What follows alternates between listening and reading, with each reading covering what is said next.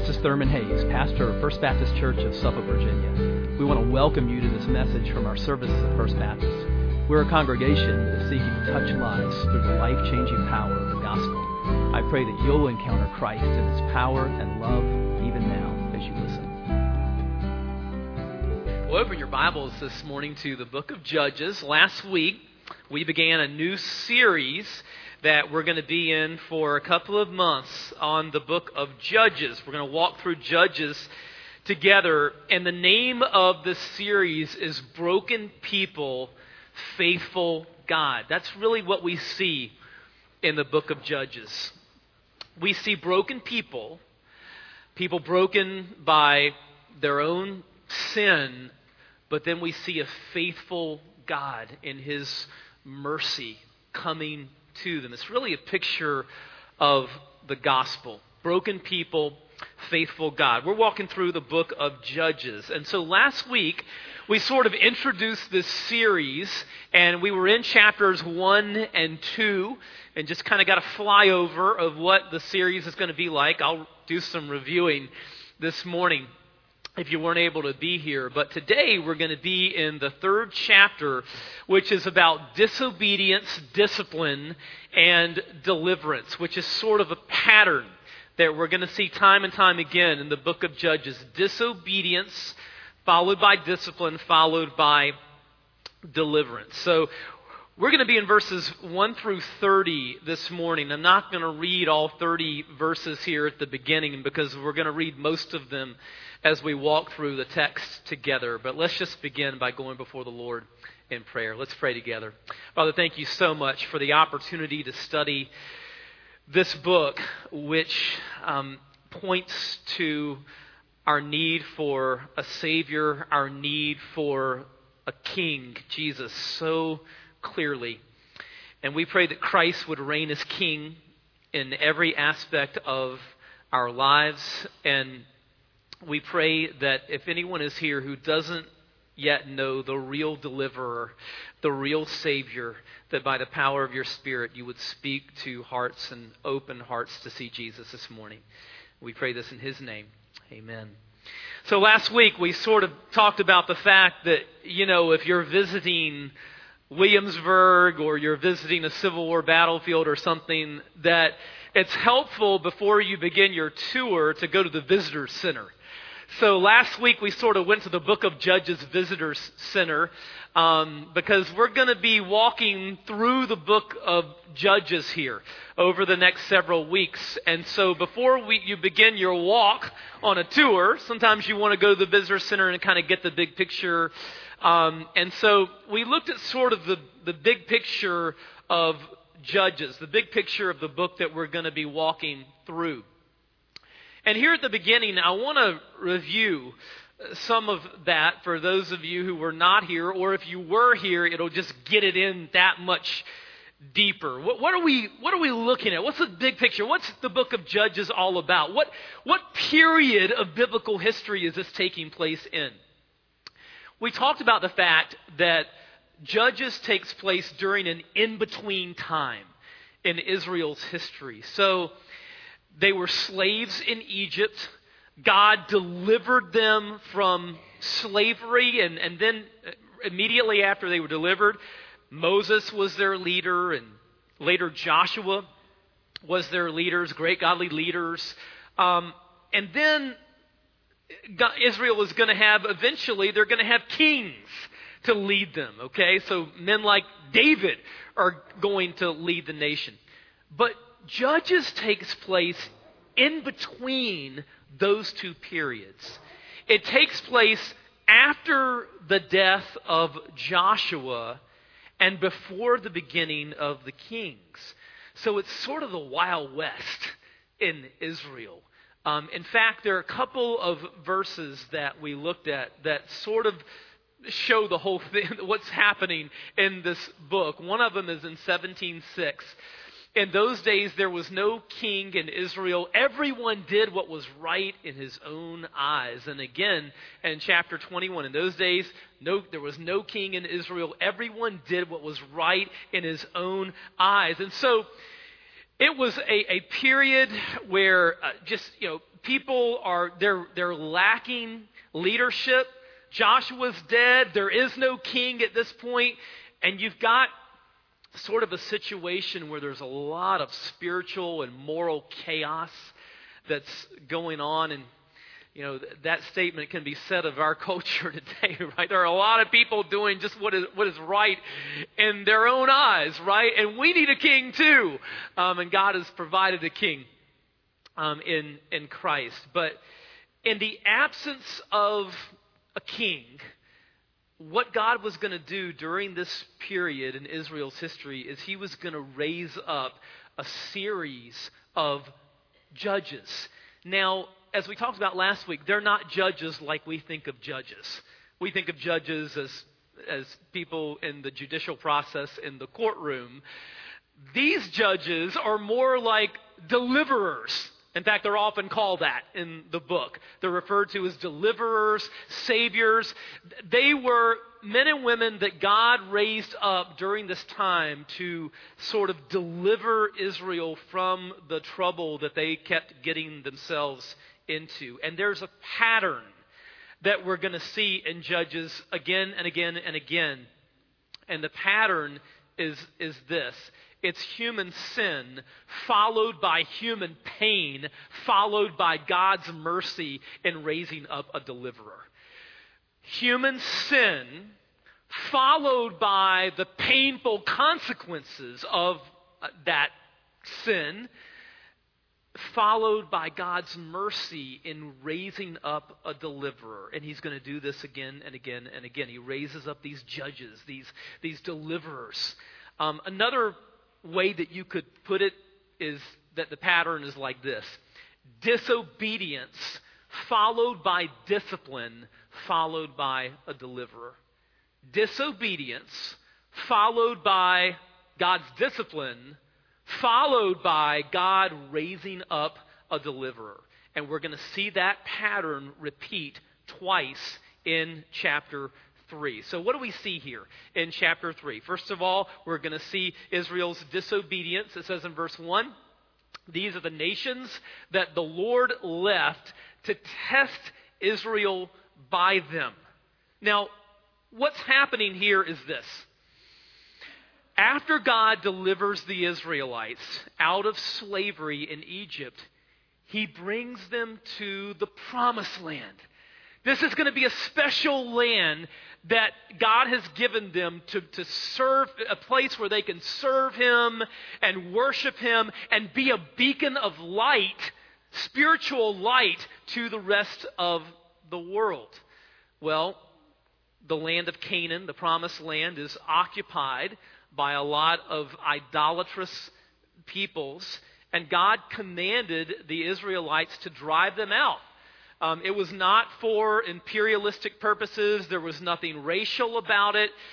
It was because God knew that if the Canaanites, the idolatrous pagan peoples, if they remained in the promised land, God knew that Israel was going to be sucked into their idolatry and all of their evil practices. So he commanded them to drive them out. He said, I don't want you to enslave them, you're not to plunder them, but you are to drive them out. So what happens? Well, first of all, they get to the brink of the promised land, and they're afraid to go in. So they send the spies in, of course, and Joshua and Caleb say, hey, we can do this because God's going to enable us to do it. But the other 10 spies say, oh no, we can't do this. This land is filled with fortified cities and giants, and there's no way we can do it. So what happened? They wandered in the wilderness, for 40 years because of their lack of faith. But then, in the book of Joshua, which immediately precedes Judges, they do enter the promised land. And they win a whole series of victories, but the test is not over because some of these pagan peoples are still remaining in the land. So the job basically is not done. And so it says here in verse 1 that these peoples were left in the land as a test to Israel. Well, they don't do so well with the test. There's a story about a guy named A.T. Robertson, who was the most famous Greek professor probably in the history of Greek teachers in American seminaries. But he taught at Southern Seminary for many, many years in the late 19th century, early 20th century, and in fact, his Greek grammar is still in print today, remarkably. But great professor, but a tough professor. And so, 100 years ago, kind of the method in a lot of college or seminary classes is that the students would stand up and they would give these long recitations. And so there's a story that one day this poor student gets up, and it's obvious the guy hasn't studied, he doesn't know what he's talking about, and he stands up to give his recitation in A.T. Robertson's class, and he's obviously unprepared, and so he's kind of stumbling through it, and A.T. Robertson just kind of stops him in the middle of his recitation, and he says, brother, excuse me, all I can do for you is pray for you and flunk you, okay? Israel flunks the test here, okay? Royally. They do not pass this test. They fail. What happens here? The people of Israel lived among the Canaanites, the Hittites, the Amorites, the Perizzites, the Hivites, and the Jebusites, and their daughters took to themselves, they took to themselves for wives, and their own daughters they gave to their sons, and they served their gods, their idols. And the people of Israel did what was evil in the sight of the Lord. They forgot the Lord their God and served the Baals and the Ashtaroth. It says they forgot God. Did they have a memory problem? Well, no, they had spiritual amnesia. Okay, they forgot how good God had been to them. They forgot that it was God who gave them life, and it was God who delivered them out of slavery in Egypt. They forgot God's mercy and God's faithfulness to them, and they forgot the fact that if they departed from God, they were going to inevitably bring pain into their lives. And that's exactly what happens. They bring self-inflicted pain really into their lives. And so the second thing that we see here is discipline. All right, verse 8, therefore the anger of the Lord was kindled against Israel, and he sold them into the hand of Cushan-Rishathaim, king of Mesopotamia, and the people of Israel served Cushan-Rishathaim 8 years. Now, it says God was angry with them. Yes, he was angry. You know what? Anger doesn't always mean the absence of love. Sometimes, if there's no anger, there's no love. If your spouse is cheating on you and you just don't care about their adultery, there's no anger, there's no caring, you don't love your spouse. If you're a parent and your children are doing things that you know are going to bring harm on themselves, and you don't discipline them, guess what? You don't love them. God's discipline, his anger and his discipline for Israel was precisely because he did love them. God disciplines us in love. Hebrews 12:6 says, for the Lord disciplines those he loves, and he punishes each one he accepts as his child. Why? Because he loves us. He loves us too much to allow us to go our own way and bring even more harm on ourselves. So God's discipline here for Israel is that he allows them to experience 8 years of servitude under the king of Mesopotamia. Now, God's discipline is bad good news, okay? It's bad news because it hurts. It's good news because it shows that God has not given up on them. You see, he could have just cut Israel loose. I'm done with you. I've been so good to you. You've turned your back on me. Boom, done. I'm letting you go. But he doesn't do that. And so his discipline is actually good news in that it shows God has not given up on Israel. He loves his people. You know what? And when God disciplines us for our good, that's good news. Okay, so we see the people's disobedience followed by God's discipline. Third, followed by deliverance. Now we're going to meet the first judge. All right, his name is Othniel, and he's the first of a series of judges that we're going to meet in this book. Verses 9 through 11 of chapter 3. But when the people of Israel cried out to the Lord raised up a deliverer for the people of Israel. This is going to happen again and again. All right, they're going to experience self-inflicted pain because of their disobedience. Okay, and God's going to have to discipline them. And then they're going to groan in their pain. They're going to cry out in their pain. And God, in his mercy and love, is going to hear their cry. And he's going to raise up a deliverer, a judge. And so the first one that he raises up is Othniel. Othniel, the son of Kenaz, Caleb's younger brother. The Spirit of the Lord was upon him, and he judged Israel. He went out to war, and the Lord gave Cushan-Rishathaim, king of Mesopotamia, into his hand, and his hand prevailed over Cushan-Rishathaim. So the land had rest 40 years. Then Othniel, son of Kenaz, died.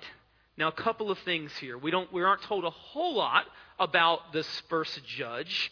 We do know that what he accomplishes, he doesn't accomplish in his own strength, right?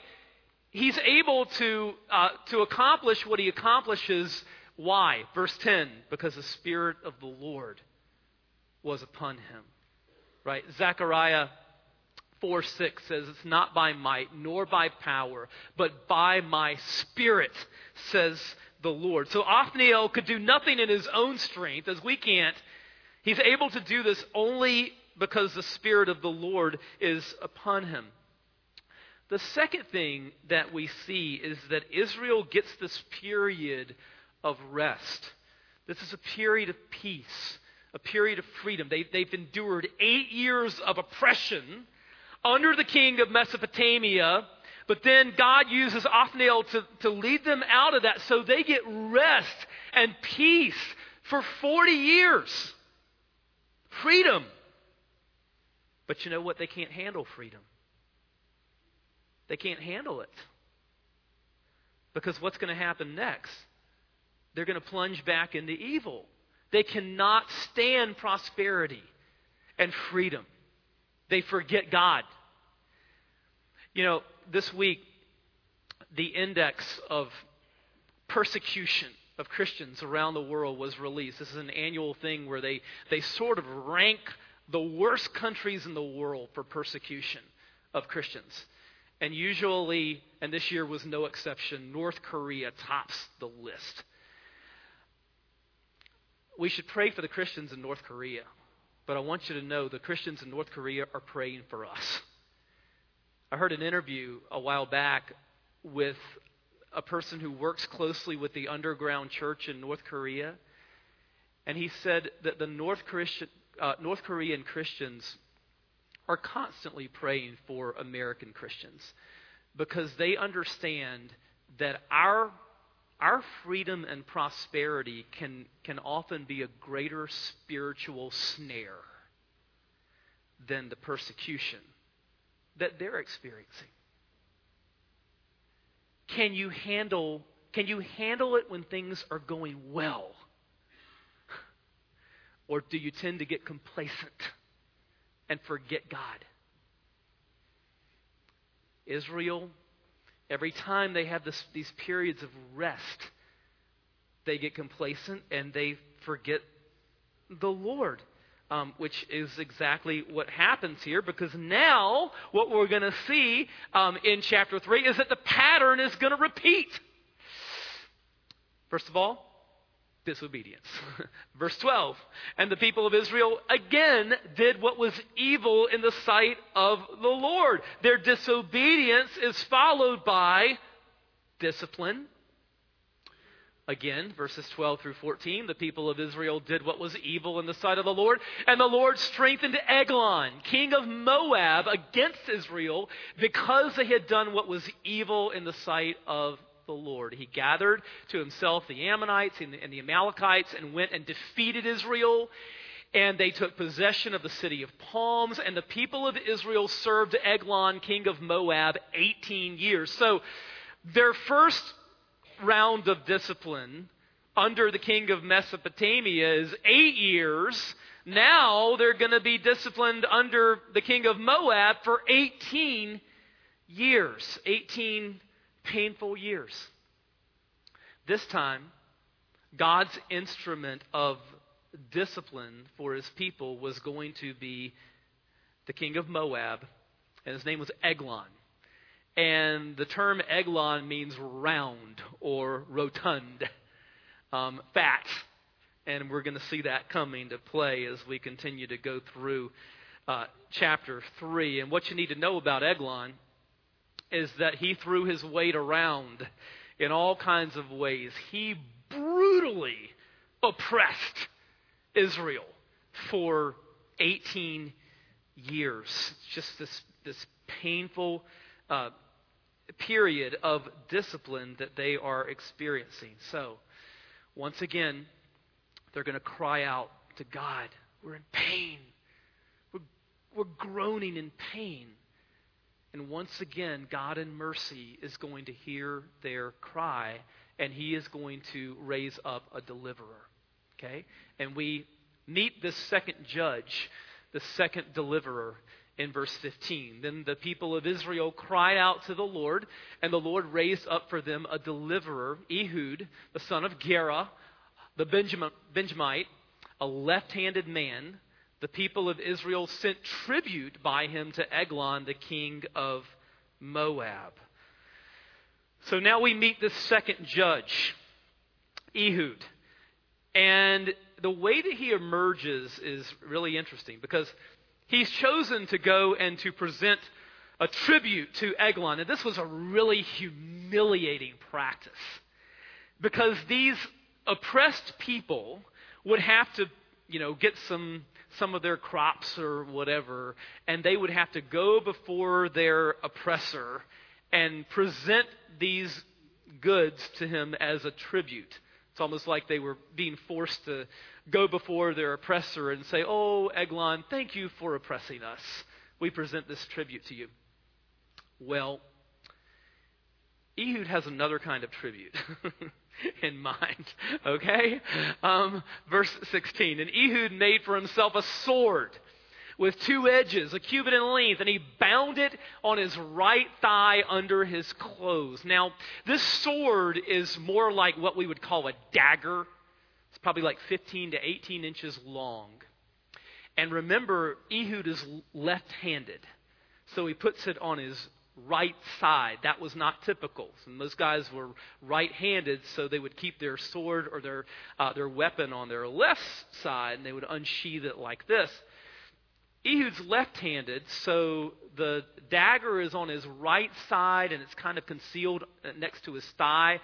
That's very important because it means that he's not noticed. They don't notice anything suspicious about him when he comes into the king's chamber. Verses 17 and following. And he presented the tribute to Eglon, king of Moab. Now Eglon was a very fat man. And when Ehud had finished presenting the tribute, he sent away the people who would carry the tribute, but he himself turned back at the idols near Gilgal and said, "I have a secret message for you, O king." And he commanded silence. And all his attendants went out from his presence. Now, this is meant to show Eglon's stupidity. All right, he had a large body and a small brain. Okay, because what's he doing? He's sending all of his guards away, all of his attendants, all of his security detail that would typically be there. He sends them all out. Okay, so he's left without any of his guards. And what happens next? Verse 20. And Ehud came to him as he was sitting alone in his cool roof chamber, and Ehud said, I have a message from God for you. Now, you notice the slight change in wording here from verse 19 to verse 20. Verse 19, Ehud says, I have a secret message for you. Verse 20, I have a divine message for you. King, I have a message to you from God. And here's the message. Verse 21. And Ehud reached with his left hand, took the sword from his right thigh, and thrust it into his belly. And the hilt also went in after the blade, and the fat closed over the blade, for he did not pull the sword out of his belly, and the dung came out. I told you last week, Judges is earthy and violent, okay? And it does not disappoint. Why didn't they teach me this story in Sunday school when I was a boy? I would have loved it. Would have fallen in love with the Bible as an 8 or 9-year-old boy if they had told me this story, okay? And don't let the gruesome details of the story detract from the fact that the writer of Judges, and we don't know who he was, okay? Ultimately, it's God. But whoever wrote the book of Judges is a literary genius, okay? Even the roughness of the story is there for a reason. It's meant to convey these were rough times. This is the Wild West, okay, in Israel. It's a rugged time. It's a rough time in their history. Now, a lot of modern people they read a story like this and just recoil at the Ehud. He's violent. This is a political assassination that's taking place. Okay, what's the first key to understanding any part of the Bible? Is to try to put yourself in the position of the original hearers. Let's do that. How do you think an ancient Israelite would react to this story? I want to remind you, Eglon has been their incredibly brutal oppressor for 18 years. There's a whole generation of Israelites that have not known freedom. They have known nothing but the brutality of Eglon. Even the detail about his weight, his fatness, it's there in the story for a reason. It's meant to convey the fact that this guy has been living in luxury. He's been living in excess. Right? He's not just fat. He's a fat cat, right? I mean, he's been living off the pain of other people, oppressing them, crushing them, while he is living in excess. I want to tell you, when ancient Israelites heard this story, there were no ethical qualms about what Ehud did. Ehud was a hero to them. Okay, in fact, one of the recent prime ministers of Israel was named after this man. He's regarded as a hero because of the way that he steps out in faith and is used by God. So, everything here in the story, he's a literary genius. Everything's here for a reason. Even the grossness of the way that Eglon dies is there to make a point. He's not just giving gross details to gross you out.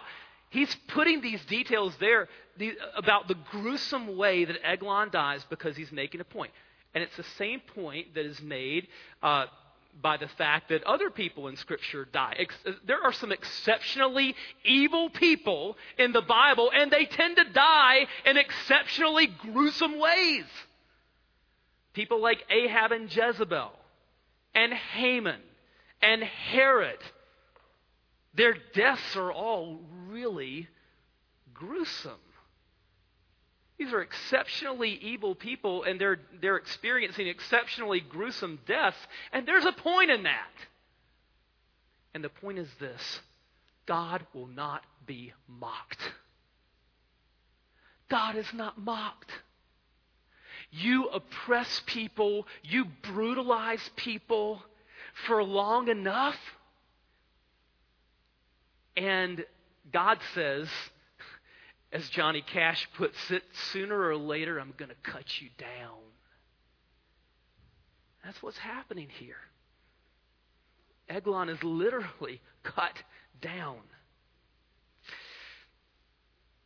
What happens next? Verses 23 and following. Then Ehud went out into the porch and closed the doors of the roof chamber behind him and locked them. When he had gone, the servants came, and when they saw that the doors of the roof chamber were locked, they thought, surely he's relieving himself in the closet of the cool chamber. And they waited till they were embarrassed. But when he still did not open the doors of the roof chamber, they took the key and opened them, and there lay their Lord dead on the floor. Here's the mighty Eglon reduced to this heap on the floor. Meanwhile, Ehud, he's out of there. He's escaping, and he's rallying the people. Ehud escaped while they delayed, and he passed beyond the idols and escaped into Syria. When he arrived, he sounded the trumpet in the hill country of Ephraim. Then the people of Israel went down with him from the hill country, and he was their leader. And he said to them, "Follow after me, for the Lord is giving your enemies, the Moabites, into your hands." So they went down after him and seized the fords of the Jordan against the Moabites and did not allow anyone to pass over. And they killed at that time about 10,000 of the Moabites, all strong, able-bodied men. Not a man escaped. So we learn more here about Ehud, and that is, he's not only courageous, he's a leader. He not only carries out this killing of evil Eglon, but then he escapes and he blows a trumpet and rallies the people to go to war. And they do go to war, and Moab is defeated. So he was not only courageous and a leader, he's a man of faith. Great faith. When you read in Hebrews 11, when you read the great chapter about the heroes of faith in the Old Testament, you'll see that the judges are mentioned. Now, we're going to see in this series, the judges have all kinds of issues. They are very flawed human beings. But they are men and women of faith. And Ehud is a person of great faith here, obviously. What made him think that when he blew the trumpet, people were going to rally to him? What made him think that he could take a group of ragtag Israelites who've been enslaved for 18 years and that they could defeat this strong, numerous, able-bodied force from Moab? It's faith, right? He's a person of great faith. Now, what are kind of our takeaways from today? What can we take away from this? First of all, God can use one person to make a huge difference. We see that in this story, particularly of Ehud, right? So what happens after this? Moab was subdued that day under the hand of Israel, and the land had rest for 80 years. Now think about this. Think about where Israel was. They were about as low as they could get. There is absolutely no sign after 18 years that they are about to get free. And one person steps out in faith, takes a stand for the Lord, and that sort of causes, he's the catalyst for like a chain reaction of events in which God once again gives peace and rest to his people for 80 years. There's a great lesson here. God can make a huge difference through just one person. God doesn't have to have big numbers. We're going to see this time and time again in Judges. We're going to see this in the story of Gideon. Right? God does not require huge numbers of people. Sometimes it just requires one. One man or woman, one boy or girl who will step up to the plate and say, "Here am I, Lord, send me, use me." It can make a tremendous difference through the one. Don't underestimate how Almighty God can use you. That's one takeaway. Here's another. God's mercy to save. Did Israel deserve deliverance? Did they deserve have God raising up these judges? Did they deserve him raising up Othniel or Ehud? No. No. The pain that they were experiencing was totally self-inflicted. And even when they cry out in pain, there is no indication that it was a true cry of repentance. They're just in pain. They're just crying out in pain. It wasn't real repentance. But God in His mercy, because He loves them so much, God in His mercy hears their groaning. He hears their cries. And He grants deliverance. Now, is this not a picture of the gospel of Jesus Christ? Because I want to tell you, the gospel is not about God granting mercy to the deserving. It's about God granting mercy to the undeserving, right? We looked at it last week. We'll look at it again. Romans 5. While we were still weak at the right time, Christ died for the ungodly. For one will scarcely die for a righteous person, though perhaps for a good person one would dare even to die. But God shows His love for us, and that while we were still sinners, Christ died for us. That's the gospel. It's His mercy. It's His mercy toward the undeserving. It's grace. Third takeaway, the inadequacy of the left-handed Savior. You know, the judges are called deliverers, but another way that you could translate that Hebrew word is Savior. Right? God raises up these series of deliverers, saviors for His people.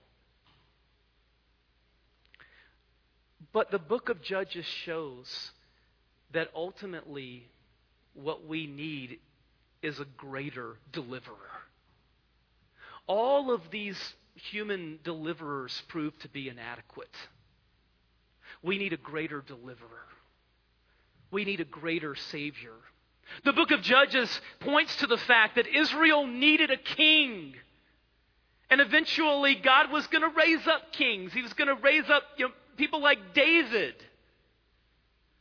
But David's flaws show that what we really need is a greater David, right? We need a greater king. We need the king who was the descendant of David, the king who was born in Bethlehem, the city of David. Christ the Lord, Christ the King.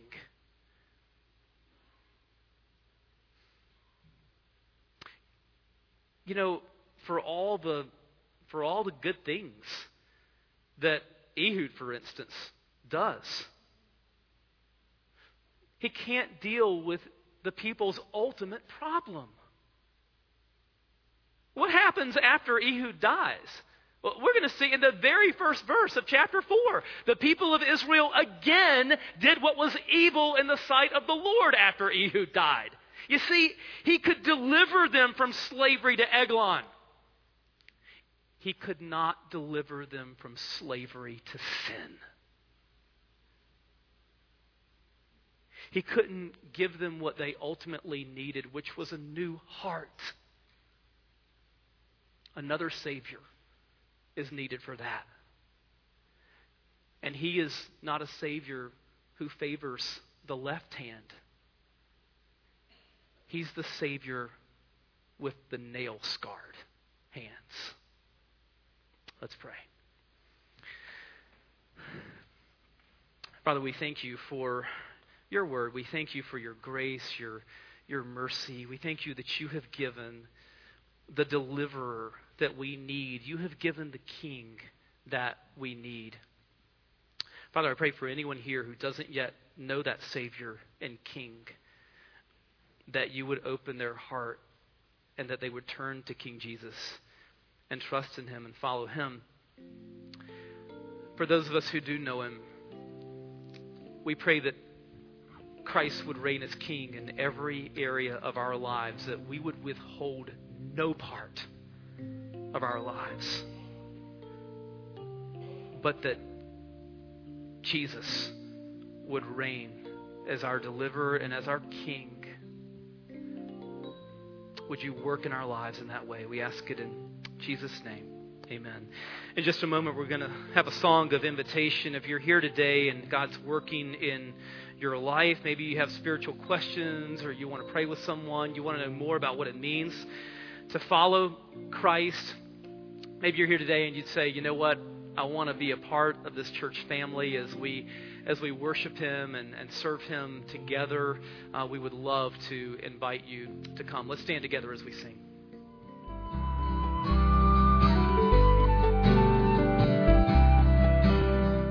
I hope you've been blessed by this message.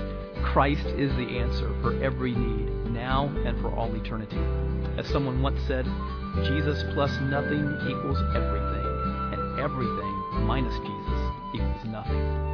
Have you trusted in Jesus as your Savior? If not, why not now? His arms are open wide to receive you. It may help to pray a prayer like this. Father, I know that you are holy and that I have sinned and fallen short of your glory. I know that you are a righteous God who must punish sin, but I believe that your Son Jesus took my punishment for me, died in my place, and rose from the dead so that I could have eternal life. Right now, I turn to Jesus and trust in his finished work for me. In his name I pray. Amen. You know, the Bible says this in John 1:12. To all who did receive him, who believed in his name, he gave the right to become children of God. And that means that if you've received Christ, God has adopted you as his beloved child, his very own son or daughter. Just imagine it. Almighty God, the Lord of this universe, the one who possesses all authority in heaven and earth, is now your loving Father, and you are his child. You say, I love him. How can I honor God with the rest of my life? Well, when you love someone, you want to spend time with them. We get to know God through his word, through prayer, and through his people. I would encourage you to pick up a copy of the Bible and begin to read it. Begin to pour out your heart to him in prayer. And find a church family where the Bible is preached, where Christ is exalted, and where his love is flowing. If you're local, I want to invite you to the church I pastor, First Baptist Church of Suffolk, Virginia. I'd love to meet you and help you in your Christian journey. I would love to connect you to some other people who love the Lord and who would love you too. Come to one of our services. We worship at 8:30 and 11 on Sunday mornings. Be sure to speak to me before or after the service. Maybe you live outside our area. I'd love for you to write me. My email is pastor@fbcsuffolk.org. Tell me what God is doing in your life. If you have spiritual questions I can help you with, please let me know. We're on this journey together.